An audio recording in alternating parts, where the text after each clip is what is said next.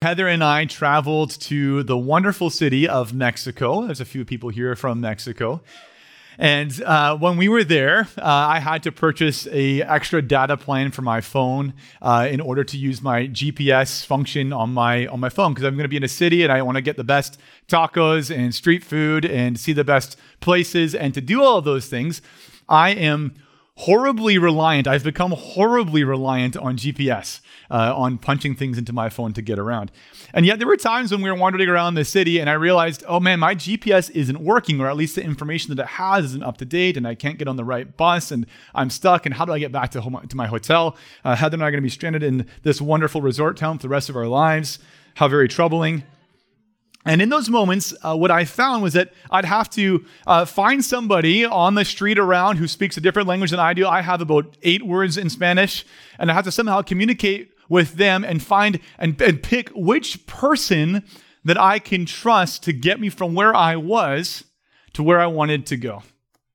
It was confusing and it was difficult, and sometimes I made the wrong choice, trusted the wrong people. Well, you know how it goes.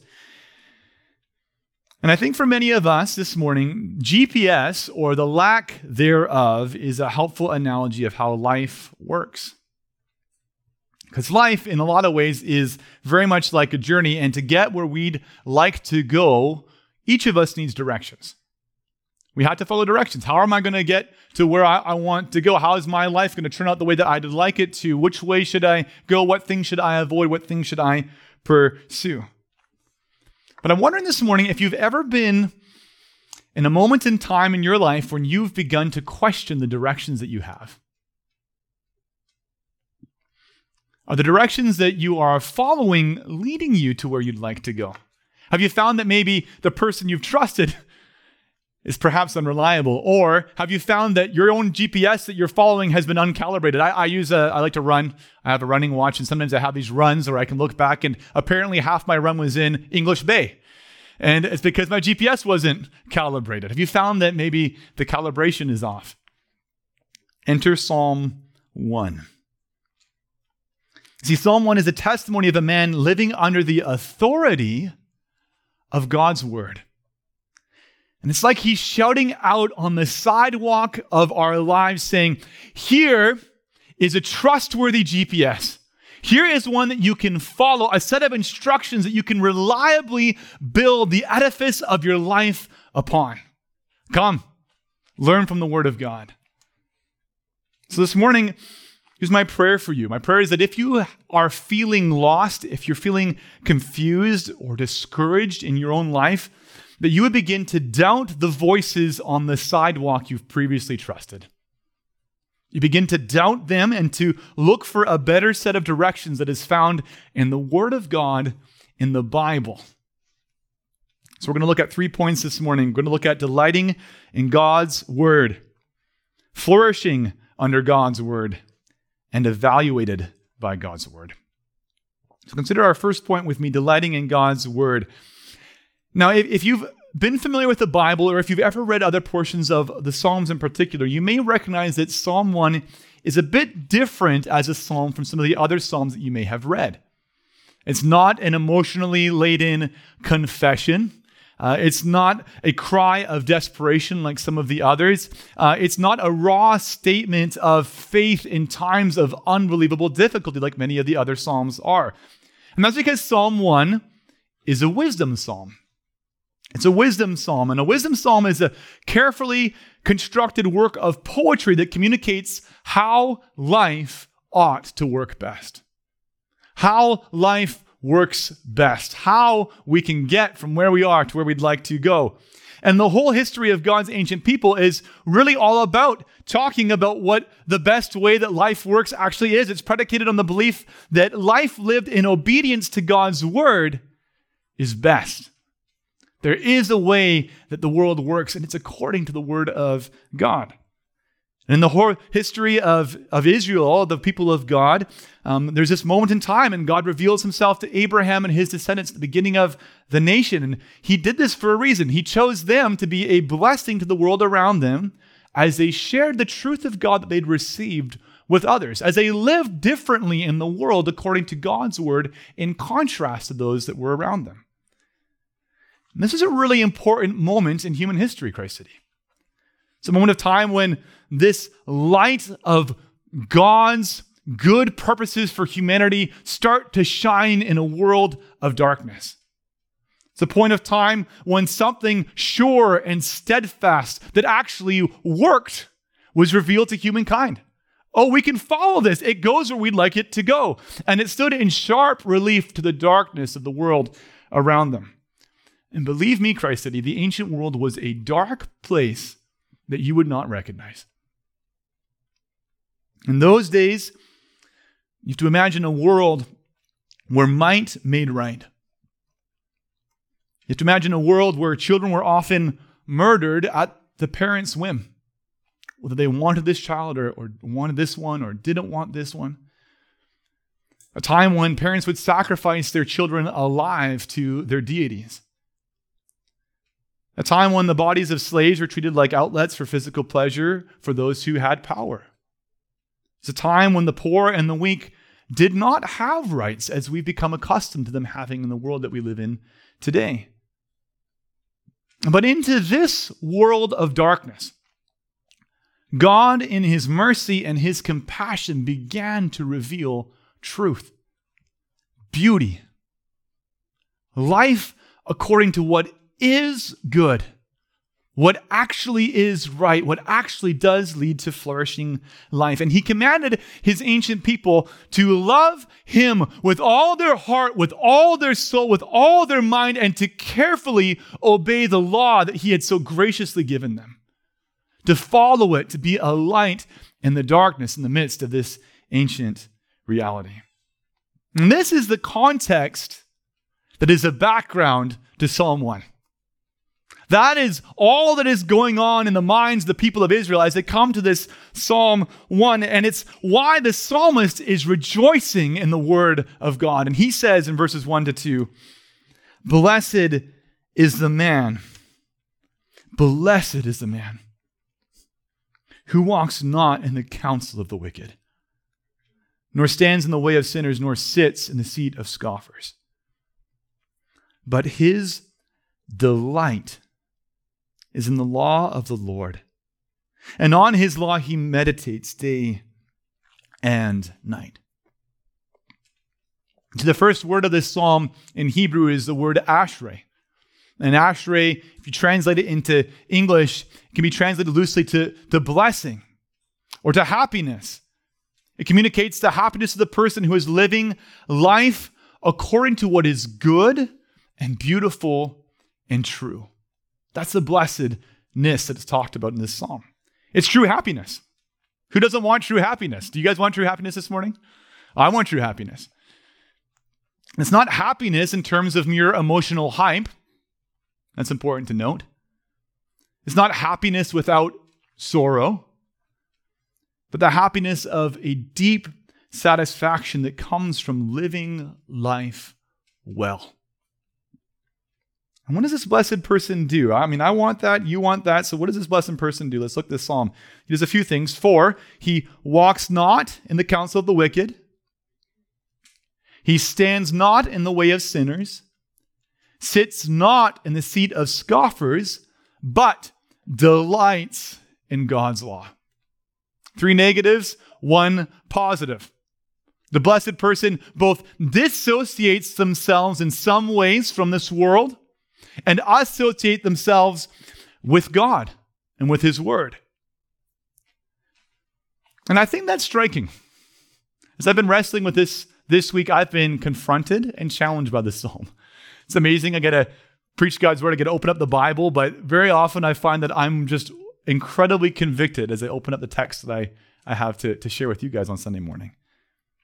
Because I think there's a very strong warning for us in these words that I believe we all need to hear.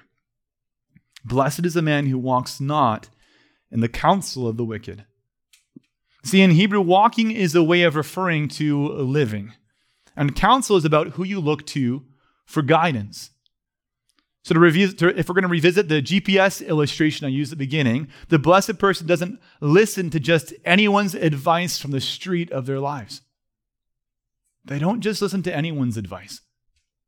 To be the blessed person, they're particular about who they listen to. Blessed is the one who walks not in the counsel of the wicked.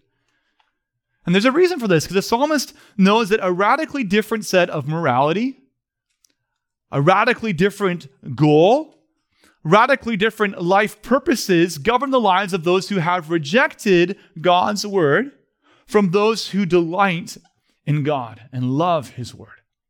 It's a different direction, different points that are directing each of those lives.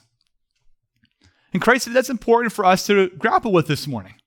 Our lives are governed by different realities in the world around us. Isn't that true? For those who are wealthy, we're called to live modestly and generously for the glory of God. That's a different direction, a different purpose.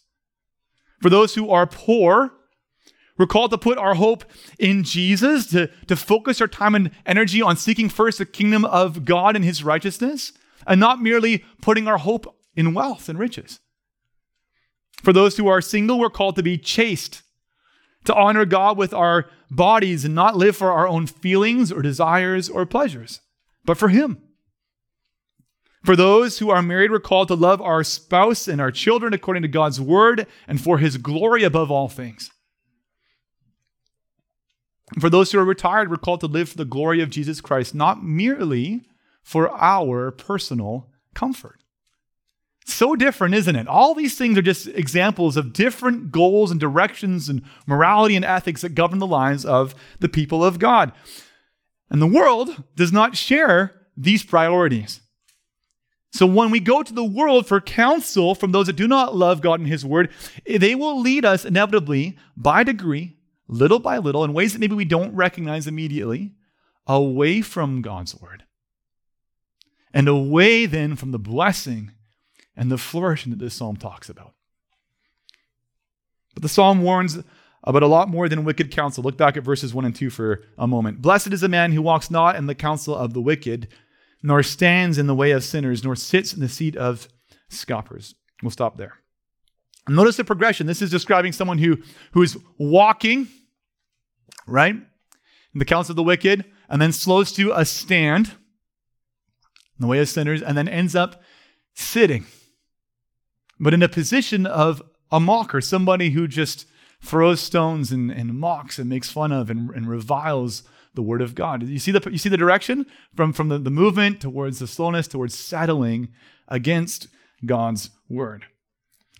And again, this psalm struck me this week. It really challenged me because I think the word of God is calling me, calling you to deeply consider then who we spend our time with. The progression describes someone settling into the community of those who are opposed to God. I think it challenges us to reckon with the reality that our community as human beings really, really matters. Those who your life is built around really, really matter in your life. And the wise, blessed person cultivates love for God, cultivates obedience to God's word in relationship with other people who do the same thing. Do you see that? But the foolish person, they drift further and further away from God and his word into community with those who are opposed to him. And I know that we encourage people all the time here at Christ City Church to befriend those who are not yet followers of Jesus. And I want to stand by that. This psalm is not saying, do not be friends with those who do not yet follow Jesus. It's not what the psalm's teaching. What the psalm is doing is this. The psalmist is urging us to carefully consider, to pay attention to what community is forming you in your life. The community built around the Word of God or the community that is opposed to the Word of God. And that's what we must consider. That's what the psalmist is telling us. And I think the reality is that if I were to ask you, and we were to talk about this, I think you know by experience that the people that you spend time with can have an incredible influence on you in your life. What you think about, the things that you pursue, various intangible effects that trickle down and accumulate in your life. And they can either stimulate your love for God and your trust in his word, or they can pull you away from him. I think this is why in his letter to the Colossians, the Apostle Paul, much later in the story of the Bible, he told the church in Colossae, in Colossians 3:16, he said this. He said, "Let the word of Christ dwell in you richly." Let this become a community of people at Christ City Church where the word of God dwells within us richly, teaching and admonishing one another in all wisdom, singing psalms and hymns and spiritual songs with thankfulness in our hearts to God. I think Paul instructs the church because he wants us to be a community of people that are formed here under the word of God together. And he knows that precious Christian fellowship is powerful to form us to love God, to flourish under his word. So let me ask you, Christ City, which community have you chosen? Which community in your life are you pursuing? There's a warning to consider in this psalm. So first, a blessed person, the truly happy person in this world, they dissociate themselves from the wicked. But second, they associate themselves with the word of God. Look at verse 2. But his delight is in the law of the Lord, and on his law he meditates day and night. This law of the Lord is the Hebrew word Torah. It's the word for instruction. It's the instruction that is a revelation from God into our humanity that's in darkness, teaching us how to live our lives as human beings. And this instruction is found in the Word of God. It's in the Bible. The blessed person doesn't allow their life to be centered on human religion or mere human opinion, but delight in this revelation from God that is in the Scriptures. They meditate on his word. And meditation in Hebrew is this interesting word. It's an onomatopoeia. You guys know what an onomatopoeia is? A word that sounds like what it is, like vroom or bang or smack, words like that. And the sound for the word meditate is the sound of the cooing of doves. That's what a lot of scholars think it's talking about, the cooing of doves. And the word is yega. So you got to imagine the doves going around, yega, yega, yega, yega, yega. Like this. And there you can we live in Vancouver, the rats of the air make their homes all over the place. And you hear them as they go about their business constantly talking to themselves. These doves are constantly talking to themselves in this quiet way. What the psalmist is describing is a person who goes throughout their day and talks to themselves about what the word of God says. A person who lives in their day, not just in the big picture moments, but throughout their day wondering, how does the wisdom of God apply to this decision that I have to make right now at work? What does the word of God have to instruct me right now? In my set of priority lists, as I begin my day, how does the word of God come to bear on shaping that priority list this morning as I'm looking at it? And the decision I have to make at work, in my interactions with coworkers, as I go for groceries, instruct my children, whatever it might be, how does the word of God teach me in this? What might it have to say? There's an exercise of a faithful churning, again and again and again, this meditation on the word of God. And for each of these choices, the blessed person puts their trust finally and decisively not in experience, not in their emotions, not in human opinion, but in the revelation of the Word of God. And on his law, he meditates day and night. The psalmist says he delights in the law of God. Isn't that interesting? Of all the words that the psalmist could have chosen, he treasures, he prioritizes, but he chooses this deeply evocative word. He delights in it. In another psalm, he talks about how it's more precious to him than gold or silver, the word of God.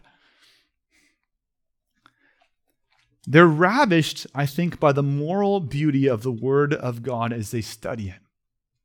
They love it, and they strive to put it into practice. I think that's striking for us. Maybe we have a casual acquaintance with the Bible, many of us, but do we delight in God's word? Are we ravished by the moral beauty of the God who's revealed in the Scriptures?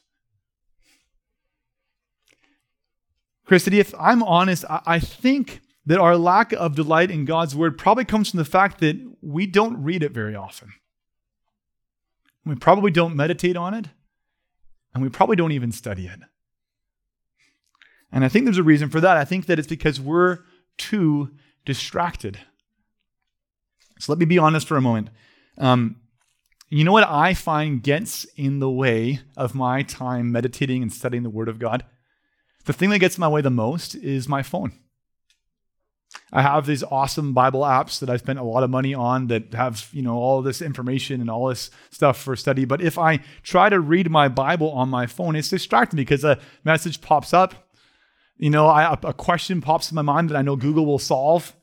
I'm curious about this other thing and I go down that direction. I open social media and I start looking at social media and I find that I go to, I think like many of you, social media or something on their phones again and again and again to fill up the space, to fill up the time that we have in our lives.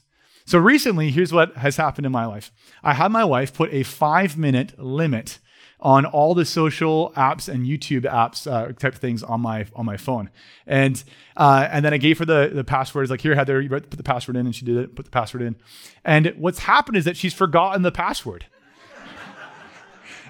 And let me tell you, her forgetting the password has been this tremendous grace for me in my life. It's been a really wonderful thing. And I find that when I sit down, I'm like, oh, well, I guess I'll open the Bible app.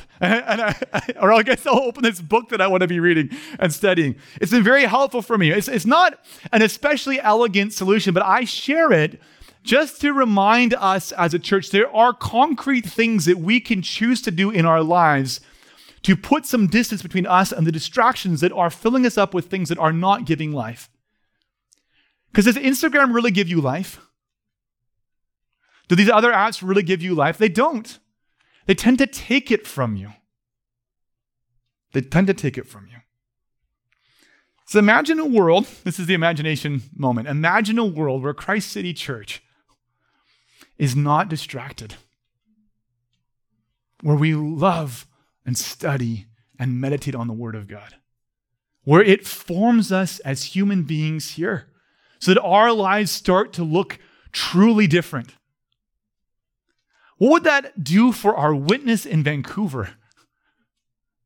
What would that do for us shining the light of showing there is a gracious and a good God who has a better way to live according to His word? Blessed is the man who delights in the law of God. The thing is, the psalmist is very clear. This delight is a fruitful delight. It doesn't lead us to fleeting emotions or just enjoyable pleasures that quickly pass away. It leads us to deep, lasting flourishing that weathers the storms of life because its roots go deep. Look at verses 3-4 in our second point, flourishing under God's word. He is like a tree planted by streams of water that yields its fruit in its season, and its leaf does not wither. In all that he does, he prospers. The wicked are not so, but are like chaff the wind drives away. It's a powerful image, I think. It's a tree, old, rooted, strong on the riverbank, with the roots that go down deep, fruitful. You go there in season, you collect the apples that you know are going to be there. It's something wonderful and productive. And on the other hand, the wicked are like chaff. In the process of removing grain from wheat, what happens is that this dusty, loose pieces of really just the throwaway parts of the grass come to the surface, and the wind catches them and carries them away. So Christ City, which direction are you following in your life? The one that leads to the fruitful tree, or the one that's like the chaff that is blown away and gone? See, many disastrous paths in human life seem very good in the moment. They taste good. They feel good. You think they're going to get you where you want them to go. But will they stand the test of time? Will they hold up at 30 or 40 or 50 or 80 years of age? Will they carry you through times of suffering as well as through those times in life when it's easy? Christ City, it is remarkably easy to live life when you're winning. but you will not always win. And Jesus, at the end of his most famous section of teaching in the Bible, called the Sermon on the Mount, he sounds remarkably like Psalm 1. And he says this, he's explicit about the wise person's ability to withstand the storms of life in contrast to the foolish person. He says this, everyone then who hears these words of mine and does them, that's so important. Not just hearing and knowing, but hearing and doing.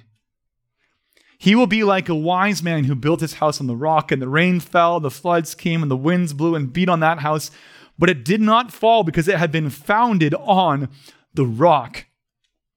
And everyone who hears these words of mine and does not do them will be like a foolish man who built his house on the sand, and the rain fell, and the floods came, and the winds blew and beat against that house, and it fell, and great was the fall of it. See, over the years of a person's life, the directions that you have followed will become apparent. See, Jesus said in Matthew 11 that wisdom is proved by her works. And the direction that you go over time will accumulate and build to something or to the other. One, flourishing, blessedness before God. One, disaster. And why is that? How can that be? Why could the psalmist say this? He says it because he's so confident the word of God is trustworthy, that it's good, that it aligns with the grain of the universe, of reality itself, and that where human opinions and directions depart from the word of God, there is only sorrow. See, God's word isn't just good because he said it is good. It's good because God himself is supremely and incomparably good. The author C.S. Lewis once wrote about this, and he said this, God enjoins or commands what is good because it is good, because he is good. Hence his laws have emeth, that's a Hebrew word for truth. Emeth, truth. Intrinsic validity, rock bottom reality being rooted in his own nature and are therefore as solid as that nature which he has created. But the psalmists themselves can say it best, thy righteousness standeth like the strong mountains. Thy judgments are like the great deep, Psalm 36:6. See, their delight, he's talking about the psalmist now, and the law is a delight in having touched firmness. Christ said, have you tasted and seen that the Lord is good? That his law is sound. Like the pedestrian's delight in feeling the hard road beneath his feet after a false shortcut has long entangled him in muddy fields, and suddenly there is relief. You know, I think that the people who would have first received Psalm 1 are an awful lot more similar to us than you realize. Because just like us, these ancient Israelites were tempted to follow the popular wisdom of their neighbors all the time, just like we are. Because even though we see the word of God, it's so tempting to just follow the popular wisdom around us. And they were just like us. But the wise among them saw by careful study and practice of the word of God, and by contrast with the lives of those around them, that the only sure foundation for life was in the word of God. And I realize at the same time it's a little bit different for you and I, isn't it? Because it's not so easy to see that contrast, right? Like, isn't it a little tougher today to see the contrast between maybe the world and the word of God like the ancient Israelite? After all, you might be saying to me, look, Brant, I get the ancient Israelites watch their neighbors burn their kids on the altar to Molech. And they were grateful for God's law that said not to do that, but we don't really experience that sort of thing in Vancouver. And that's true, and praise God. Praise God. It can be difficult for us to see, to taste in real time how good the law of God is. And if that's you, let me say this. You know, one of the reasons you don't see the goodness of God's word in contrast to our society is this.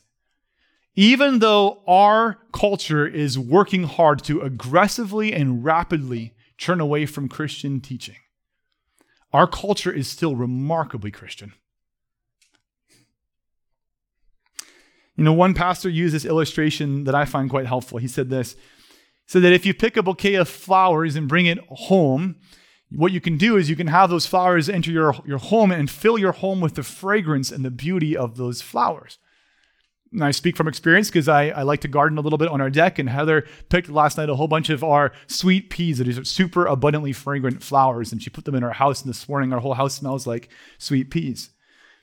But the reality is that over time, unless somehow those sweet pea blossoms are put back on the vine, they will wither and they'll die. Most of us don't realize that our culture is like this, and that many of the good things that we have today are from the fruitful Christian meditation on God's word that has come before us. And we enjoy those things still, praise God. These things have been passed down to us by centuries of thinking and cultural formation that has depended on the revelation of God's word. So I want to confront a popular and apparently historically false narrative that is going on in the world right now. There's a lie to exist today in our culture that is wrong. It's just not true. And it says this: Christianity is essentially the problem with the world today. It's the source of the things that are going wrong. That is so historically dishonest, it's difficult to say strongly enough. Because the reality is, in fact, that the blessings that we enjoy today are remarkably the fruit of Christian meditation upon the Word of God over centuries.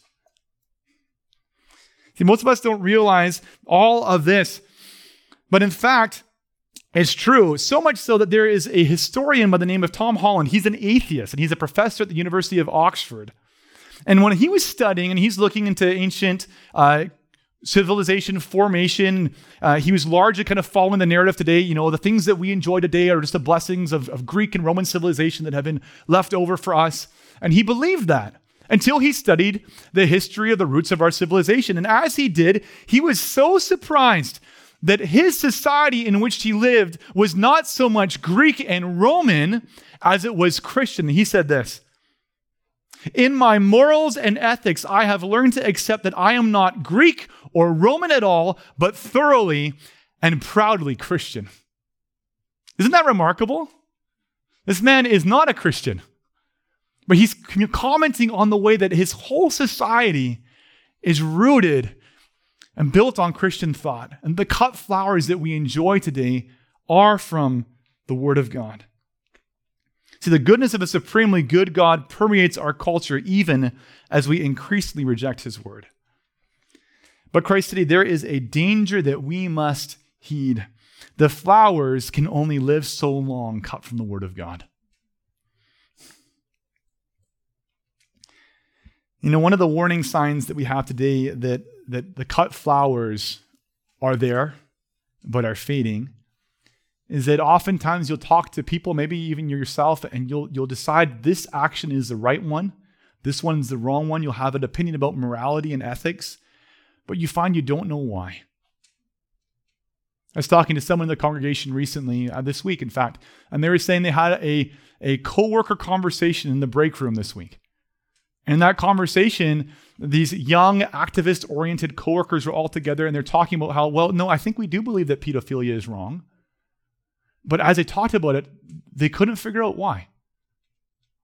Why is it wrong? And they have no answers. I think that tells you when we're at that place in different morality, different issues, whether we are talking about something that we are for or are against, and we don't know why, it's a sign that the flower's been cut from the vine that gives it cause and reason in the first place. There's another warning sign, and it's this.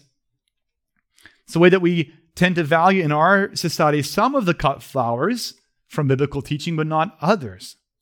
We celebrate things like taking care of the vulnerable and the weak, which are distinctly Christian values. I'd love to show that to you historically. It's true. We can celebrate that, but we can't celebrate and we won't celebrate the rest of Christian teaching. Now, the warning sign is a celebration of things opposed to God and His Word in our lives and in our media while simultaneously mocking biblical Christian virtues and ethics and morality. It's a sign that the flowers have been cut. I don't want to be I don't want to overplay this, and I'm only 35, so I'm not that old yet, and you can't accuse me of being the old man who's just fear-mongering. I don't want to be that at all. But I do want to say this. I don't think we realize how dangerous this is for our society. And there are several times in the history of humanity in the last 250 years where a whole society has turned away from the fruitful vine of the Word of God. The French Revolution, Stalinism, Nazism, communism in its various forms around the world. There's the most radical experiments in turning away from biblicalism, and they've not ended well. Christ City, if we're to flourish as a church, if we're to love our neighbors well here in our city, we need to radically reorient our lives around the Word of God. I think much more than we are doing. We need to read it. We need to love it. We need to put it into practice. We need to stop being ashamed of what the Word of God says and instead recognize how beautiful and good it is. That it's like a life raft for a failing and drowning world. I think we need to join a community group, if you have not done that yet, in order to discuss the Bible and be in accountability with others. I think we can set goals together to memorize the Word of God, to hold one another accountable in our reading. Recently, this last week, again, I started another chat group with the men in our community group just to encourage one another with Scripture, because we need it. And we need the accountability. Parents, I think you need to teach your children the Word of God. You need to realize that we are here to support you in every way that we possibly can. But the responsibility for teaching your children is first of all yours. I want to encourage you to provide them with as much Christian community as you can. And what might you need to sacrifice to guide them and shape them more deeply according to the Word of God?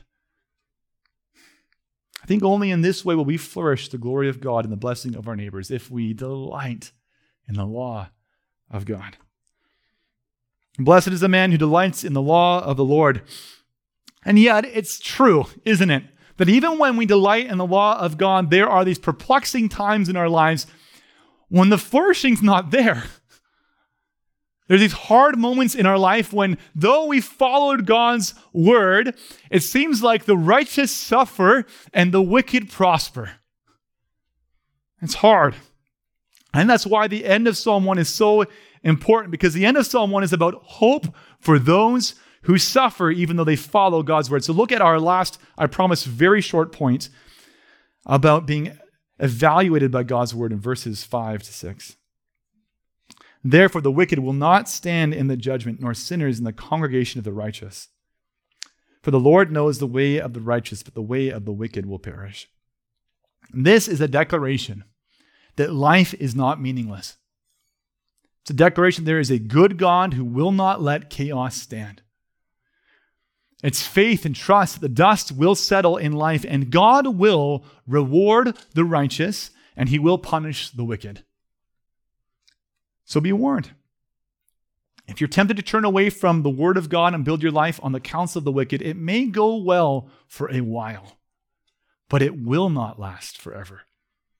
And one day, each of us will stand before him and we'll give account to him of our lives.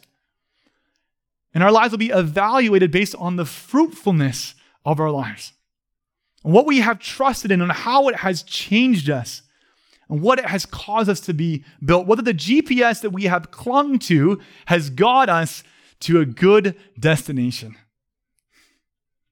The Lord knows the way of the righteous, but the way of the wicked will perish. See, Christ City, the Word of God is a radically humbling word. It's a powerful light shining into the depth of our souls, and it pierces us with its truth. And measured against God's word, there's some bad news.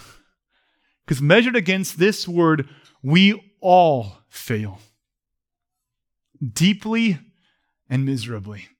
Both in our actions and in the desires of our hearts. It's why Paul could write in Romans 3:23-24, "For all have sinned and fall short of the glory of God." fall short of his law, and are justified by his grace as a gift to the redemption that is in Christ Jesus. You see, there is good news for us this morning, but the good news isn't just that God in his kindness and mercy gave us a gloriously good law and revealed it to us. Because if that's all we had, that just means we'd have a perfect standard to measure our failures by. But what we have as well is a gracious and good God who's provided exactly the Savior that we need. The one who can change our hearts, who can move us away from our disobedience and rejection of God's word to joyful love and obedience of him. One who can forgive us of our sins, cleanse us of our unrighteousness, so that we can stand before this holy and good God, perfectly justified in the words of Paul, because we have trusted in Jesus, our Savior. And who is Jesus? He's the Word become flesh. The Word who dwelt among us. The revelation of God's character, not on words on a page, but in real life, interacting with human beings, showing us this is flourishing life. Know me, love me, obey me. And he says to each one of us, come to me, all you who are weary and heavy laden, and I will give you rest. Take my yoke upon me and learn from me. For I am gentle and lowly of heart, and you will find rest for your souls. Are you tired? Are you weary? Are you lost? There is hope in Jesus. He entered this world to pay the price of the penalty that lawbreakers like us deserve. He reconciles us with the holy God. He forgives all of our sin. And he fills us with his Holy Spirit so we can begin to obey him and learn from his word.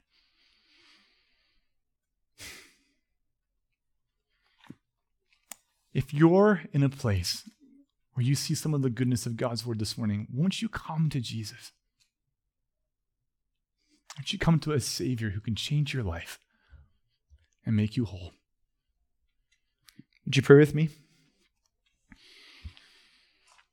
Father, we confess that your word is living and active and sharper than a two-edged sword, and it pierces our hearts.